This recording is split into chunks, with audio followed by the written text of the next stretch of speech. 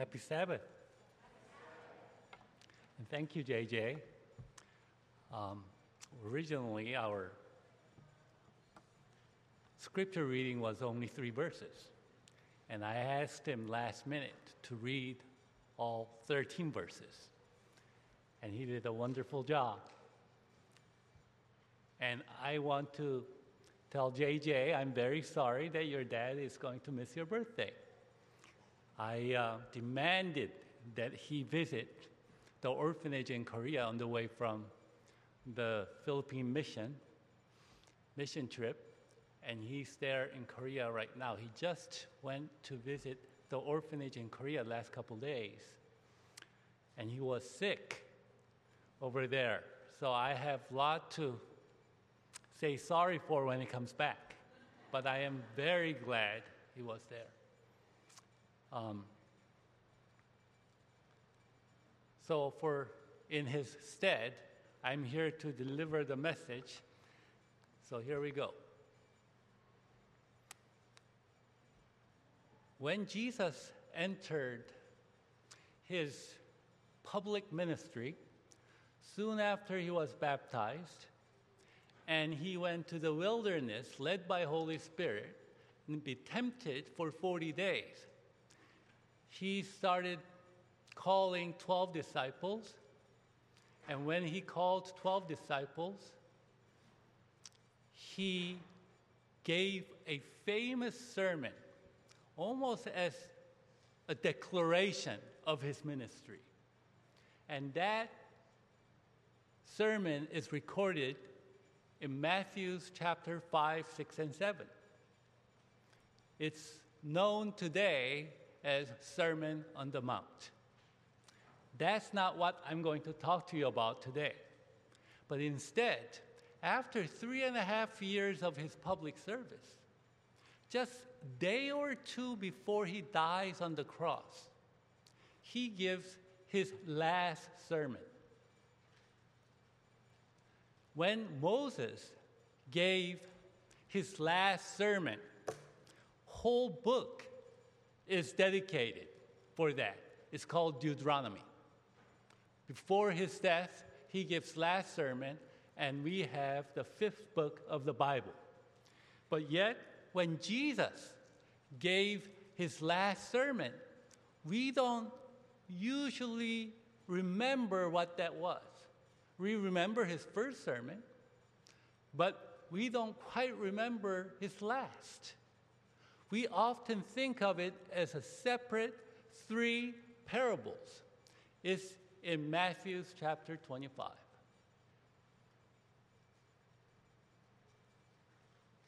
And JJ read the first story in the sermon. Jesus gives this last sermon by telling 2 parables. First parable is what JJ read, parable of 10 virgins. And he tells the second story, that is the parable of talents. And then he goes to the meat of his sermon, the next, and that is the story of sheep and goat. But today, we think of that as a parable. That is not right. First 2 are parables. It goes like, kingdom of heaven is likened to. But when he tells the third story, he is literally saying, when I come back, Son of Man, when he returns in his glory, this is what's going to happen. This is a literal sermon, literal message. So let us read Matthew chapter 25 today as Jesus' last sermon. So let's start with 10 virgins story on Matthew 25. Since JJ already graciously read that story for us, let's just summarize. There's 10 virgins waiting for the bridegroom, but he comes late. And there's midnight cry. And they get ready to receive the bridegroom. And it doesn't tell us exactly why, but there's 5 wise virgins, and there's 5 foolish ones. Bible doesn't tell us why they are fooled. It doesn't tell us about their IQs or their education. It just says 5 of them were wise and 5 of them were foolish. What determines that difference? It's simple. The wise one, the Bible tells us, Jesus tells us, was with oil. The foolish one does not. So what is this oil? According to Zechariah chapter 4 and also Revelation chapter 4 verse 5, it is clearly Holy Spirit. If you have Holy Spirit, you're wise. If you do not have Holy Spirit, you're foolish. It makes perfect sense when you think about manifestation of the Spirit. In 1 Corinthians chapter 12, it starts mentioning how the Holy Spirit manifests in the church. In 1 Corinthians chapter 12, verse 7 and 8, it says, "But the manifestation of the Spirit is given to each one for the profit of all. For to one is given the word of wisdom." And the first manifestation of the Spirit is the wisdom. Next one is the knowledge. It goes on. There's faith, there's prophecy. But Spirit, when you have Holy Spirit, it manifests itself as spiritual wisdom. In Isaiah 11, verse 12, it says, in prophesying about coming Messiah, Jesus, Isaiah says this, "The Spirit of the Lord shall rest upon him," the Messiah, "the Spirit of wisdom." So the Holy Spirit itself is the wisdom. So when you have the Holy Spirit, you become wise virgin. If you don't have it, you are a foolish one. Jesus tells us this very clearly. And this oil, or the Holy Spirit, is not something you can share with somebody else. Can you imagine Ellen White saying, "You know what? I'm so busy. God gave me the manifestation of the prophecy to me, but can I share some with you? Can you go and prophesy in my stead?" No, it isn't. It is God's domain. And that's why the wise ones could not share the oil with the foolish ones.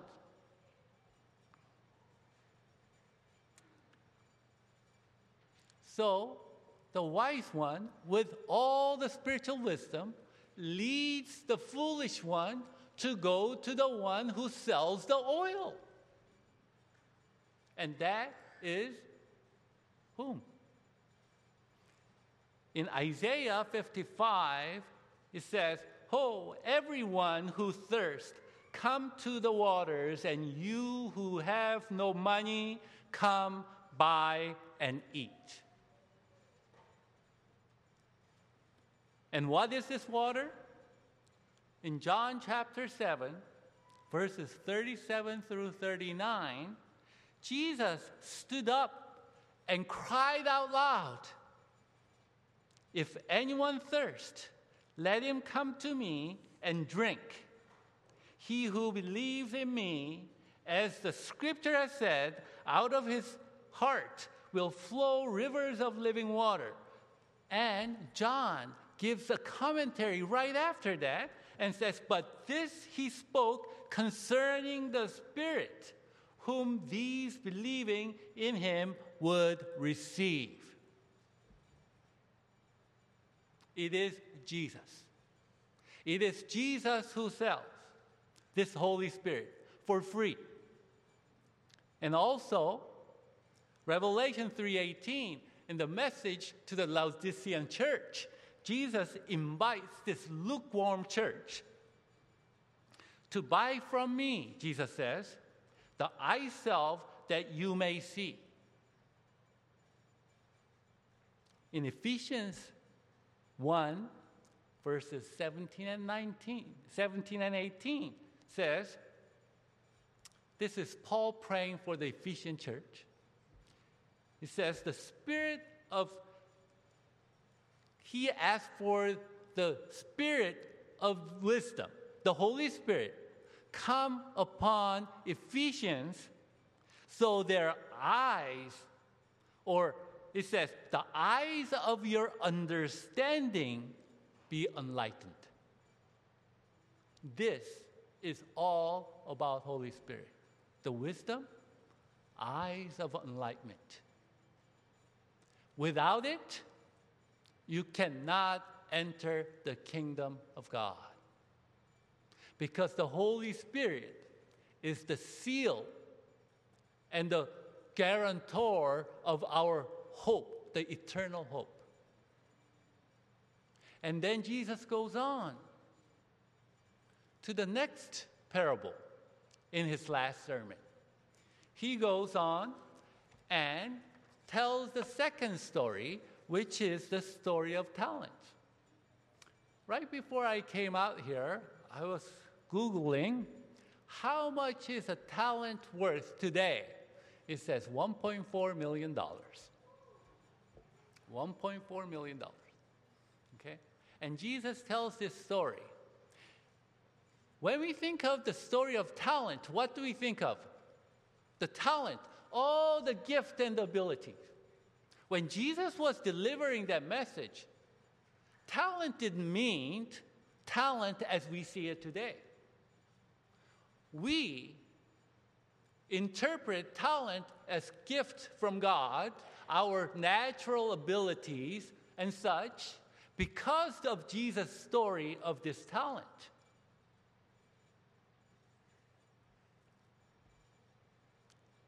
When Jesus was telling this story, talent meant two things: lots of money or the weight. It's about 70 to 75 pounds. So it's kind of like us saying 1 pound could mean weight or 1 pound in British money, right? And the same thing. When Jesus was saying talent, he was kind of like saying pounds. And when he was saying it,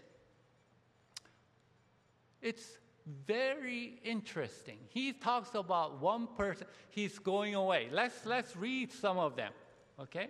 Some of the verses here. Verse 14, for the kingdom of heaven is like a man traveling to a far country. This is obviously a parable, right? And he goes, and what does he do? He calls his servants and gives them talents. 1, 5, 1, 2. The third one, 1. At this point, we don't know if he was giving them lots of money or lots of weight. Right? But however, we know the one that received multiple talent multiplies that double. One who receives 1 talent buries in the ground. And what's the reason for burying it? Verse 24, Lord, When the master returns after a long time, the first two who received the multiple talents comes back and, Master, I doubled up. And master is well pleased. But the third one comes and says, Lord, I know you to be a hard man. Okay, now, I want you to think about this. This servant coming to the master and says, I know you're a hard man. And why do I know you're a hard man? He says, you reaping where you have not sown, and gathering where you have not scattered seed. And I was afraid, and went and hid your talent in the ground. Now, this man, if he's afraid, he is bold. Usually when I'm afraid I did something wrong, and when I was little, waiting for my dad to return home, I don't speak up. I'm very quiet, right? But this man says, in effect, what's he really saying? Can you imagine saying this to your teacher? I know you're unreasonable teacher. The reason I didn't do my homework is because you're going to flunk me anyway. You're going to pick on me anyway. This man is telling the master, you are a gangster. Isn't it? I mean, think about this. You're a gangster. You pick things that's not yours. You go to the business and says, give me the protection money. You are like that. And I was afraid, so here you go. Right?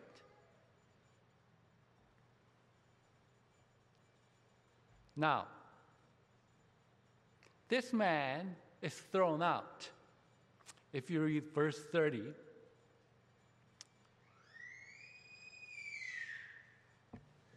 is that 30? Says, and Jesus says, cast the unprofitable servant into the outer darkness. There will be weeping and gnashing of teeth. This, every time I read the Bible verse about somebody not making it to heaven, and there's weeping, I can understand, and there's gnashing of teeth.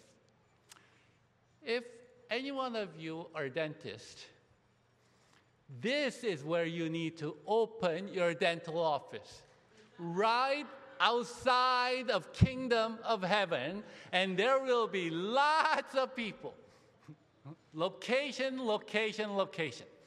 right? That gnashing of teeth tells me that this is not true repentance, is it? It's angry. When you hear about this servant saying that, I know you as an unreasonable man, and say these kind of things, doesn't this remind you of somebody else in the Bible? I was thinking when I was reading this, it reminds me of Cain. Right? He gets so angry at God for not accepting his offering. He's just turning red and blue, and God says, why is your countenance fallen? Control your temper, young man. And he goes ahead and kills his brother. And God comes to him and says, where's your brother? And he goes, am I my brother's keeper? I mean, he is angry. Without anger, nobody could talk to God this way. Can you imagine anybody else who's angry at God? Jonah comes to my mind. We remember Jonah as the one who was swallowed up by big fish for 3 days and 3 nights. But we sometimes forget that after he repented and went to Nineveh and preached what he was told to preach, and then they repented, and he got exceedingly angry, didn't he? And God said, Jonah, why are you upset? Calm down. Is there a reason for you to be this angry? Come on, you're being unreasonable. And what does he say? Yes, there's a reason to be angry. Go ahead and kill me. I'm so angry, I'm going to die. Right? I mean, this is the situation. And when we look at Christ's object lesson, chapter 25, it talks about the parable of talents. And Ellen White goes directly into what these talents are. She says, before anything else, first and foremost, she goes directly into the Bible verse that I read you earlier about manifestation of the Spirit. And she says, it is the gift of the Holy Spirit. But she goes on to say, it also means other things.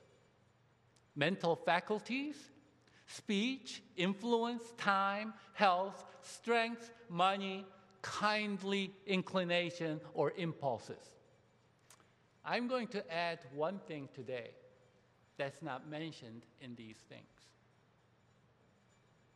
Jesus says, "Come to me, you heavy laden, and I will give you peace." Remember what I told you about talents? Talents is also the weight. What is our burden? I want you to think about your suffering, your trials and tribulations, your failures as talent. I'm speaking from my experience. When I go to that orphanage that Pastor Bay just visited, and when I go to the prison during the prison ministry, and when I visit downtown LA to that church for the homeless people, the biggest talent that any of us who serve in that situation is our suffering and our experience of failures and rejections. You think you can help them with your success story over there? No. Your rejection,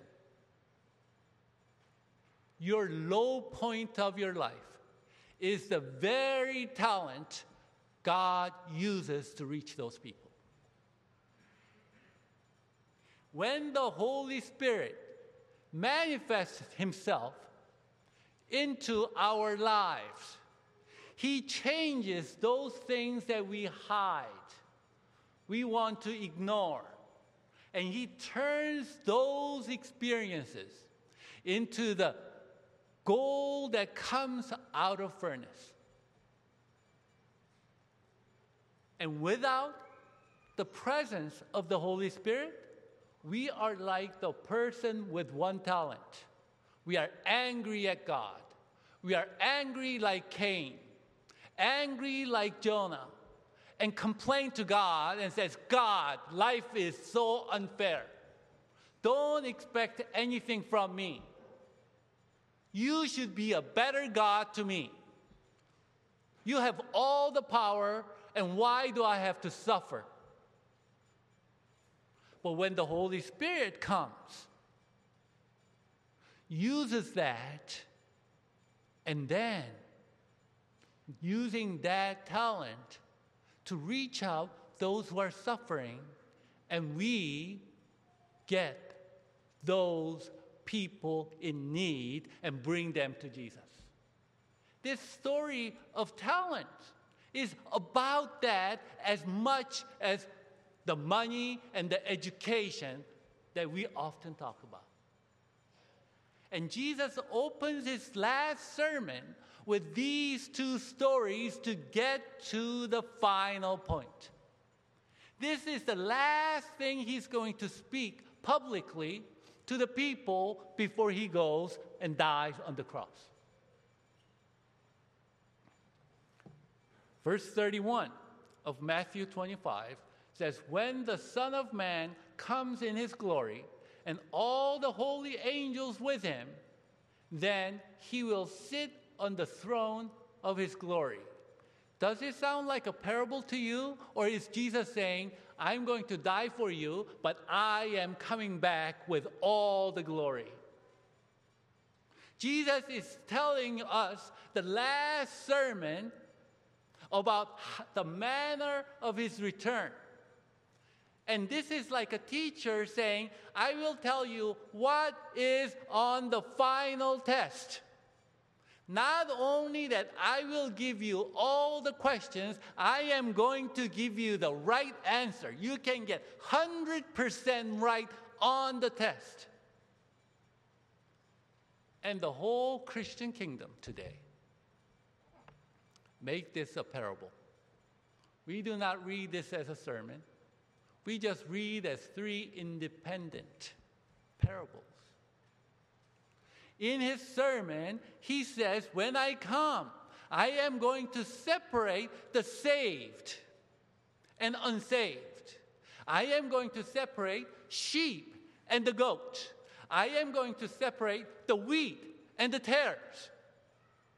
And this is how you tell the difference. He says, I was hungry and you gave me food. I was thirsty and you gave me drink.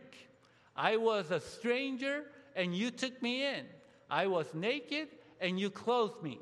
I was sick and you visited me. I was in prison and you came to me. And the people say what? When did we do that?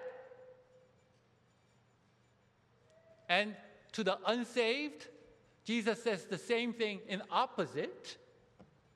You didn't feed me. You didn't visit me. And they say what? When did we see you? And, right? That's the issue.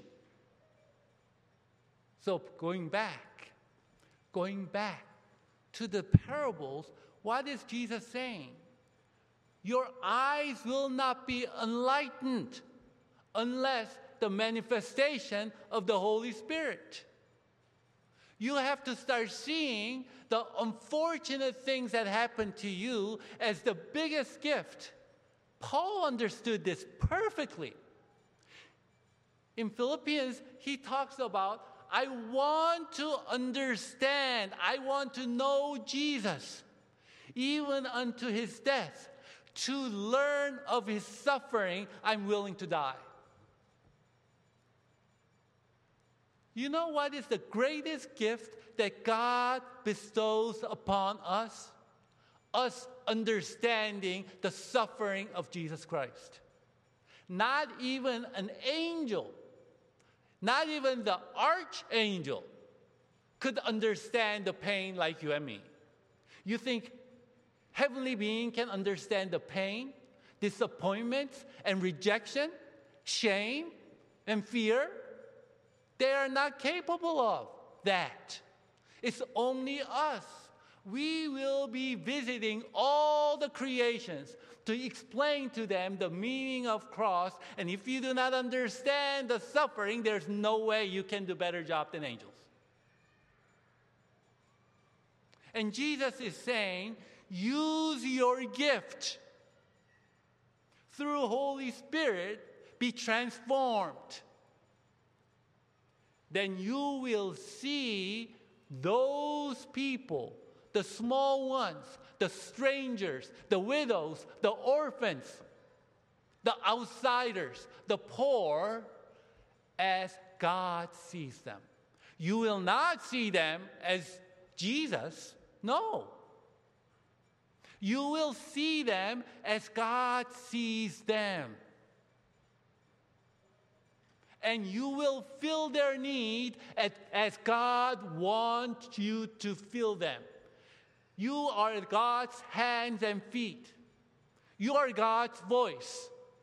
And Jesus will say at the end, what you have done to those people, you have done to me.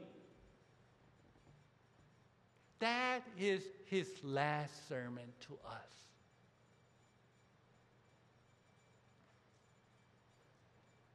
God led me to a wonderful journey since my retirement 2.5 years ago. I thought I would just go to prison ministry and just quietly do that service, and Pastor Kim invited me to be the Bible worker for the church. And not that I planned it this way, but God opened so many amazing, amazing opportunities to make our church whole. So let me spend a few minutes to describe to you the opportunities that are in front of us. Pastor Bay is at that orphanage. Visited that orphanage. Pastor Kim will be visiting that orphanage on the way from the next Philippine mission trip in September. And we are planning the fourth leg of our mission project, and we want to send some people to the orphanage next August. And that's why Pastor went over there to plan that kind of things. 2 weeks ago, I did something terrible, and I told Pastor Kim not to preach. Instead, I told him to go visit this church in LA, wholly made up of homeless people, homeless mission church. They don't even have a parking lot because nobody has cars. Downtown LA. When I went there, my heart melted. Julie and I donated 2 of our old cars. They're using one of our old vans to transport homeless people and bring food and doing the feeding using our minivan. Another car we gave is going to be somebody else's home. And I go to prison ministry and reach out to those people.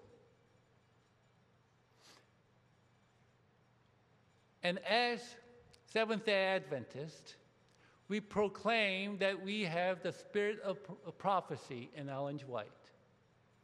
There are millions of Adventists, but it's one prophet. Even though I go to prison by myself, I believe that God manifested His Holy Spirit in me, and I go as a part of the church of this church. When I go, you are going with me. When Pastor Kim spoke at that homeless church, all of us were there. But in order for you to benefit from these programs, you have to get involved. There's no benefit. We are trying to raise $24,000 to send the orphans to the Adventist school over there. But I don't want to ask you to give offering today. I wish, we could use dozen used cars for this homeless ministry, but it's premature for me to ask you to donate your used cars. Why? Because in 1 Corinthians chapter 12, it talks about manifestation of Holy Spirit. And it goes to next chapter, 1 Corinthians chapter 13. What is 1 Corinthians chapter 13 about? It's a love chapter, isn't it? And in that love chapter, it goes like this. Though I speak with the tongue of men and of angels, but have not love, I have become sounding brass and clanging cymbals.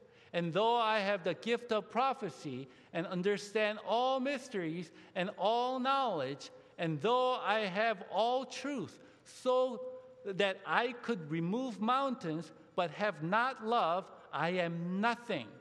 And though I bestow all my goods to feed the poor, here we go.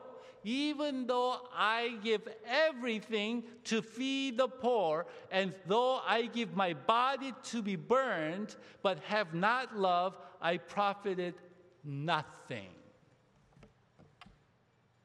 If I just do fundraising here and ask for car donation, that's no different than PBS doing fundraising. What is benefit in you? Jesus' last sermon is about what? Yes, manifestation of Holy Spirit is important. But do you realize what Paul is saying in this chapter? The speaking tongues, the prophecy, understanding and knowledge and faith and good works. Do you know that in chapter 12 of the same book, 1 Corinthians, that is the very manifestation of the Holy Spirit. It is the heart first. If we just do the work without having this love, and to have this love, you have to have the working of Holy Spirit working in our heart to transform us. Without that, we will go out and feed the hungry, and we will go do the prison ministry. And when Jesus comes, Jesus will say, I don't know you, because you don't have the heart of Christ. We need to transform our heart by coming to the Lord. That's why Jesus gave us these parables first. Come and be transformed. Let the Holy Spirit work in your lives, not just manifestation of Holy Spirit, but the fruit of the Spirit, the love chapter. So let us become one church, one Christ, one Spirit, one love, so that we can freely give, not because somebody's looking at us, not to raise certain amount of money for the orphanage, but let us first go there and learn to love unlovable. Let us pray. Dear Heavenly Father, thank you for being with us today. And after 2,000 years, thank you for preaching your last sermon once again to us. Help us to realize that the story that we thought was a parable of sheep and goat is indeed power sermon that you're speaking to us in our heart. Lord, we want to be that sheep, and we want to have our eyes open up, enlightened, to see the spiritual things. We want to see how you see things. Lord, transform us. Let us be indeed your children. Let us indeed be your sheep. When you speak, we want to discern your voice. We want to hear your voice and follow, Lord. Work with us.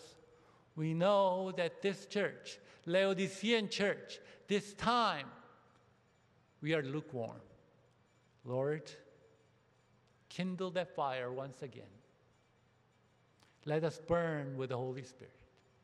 This we pray in the name of our Lord Jesus Christ. Amen.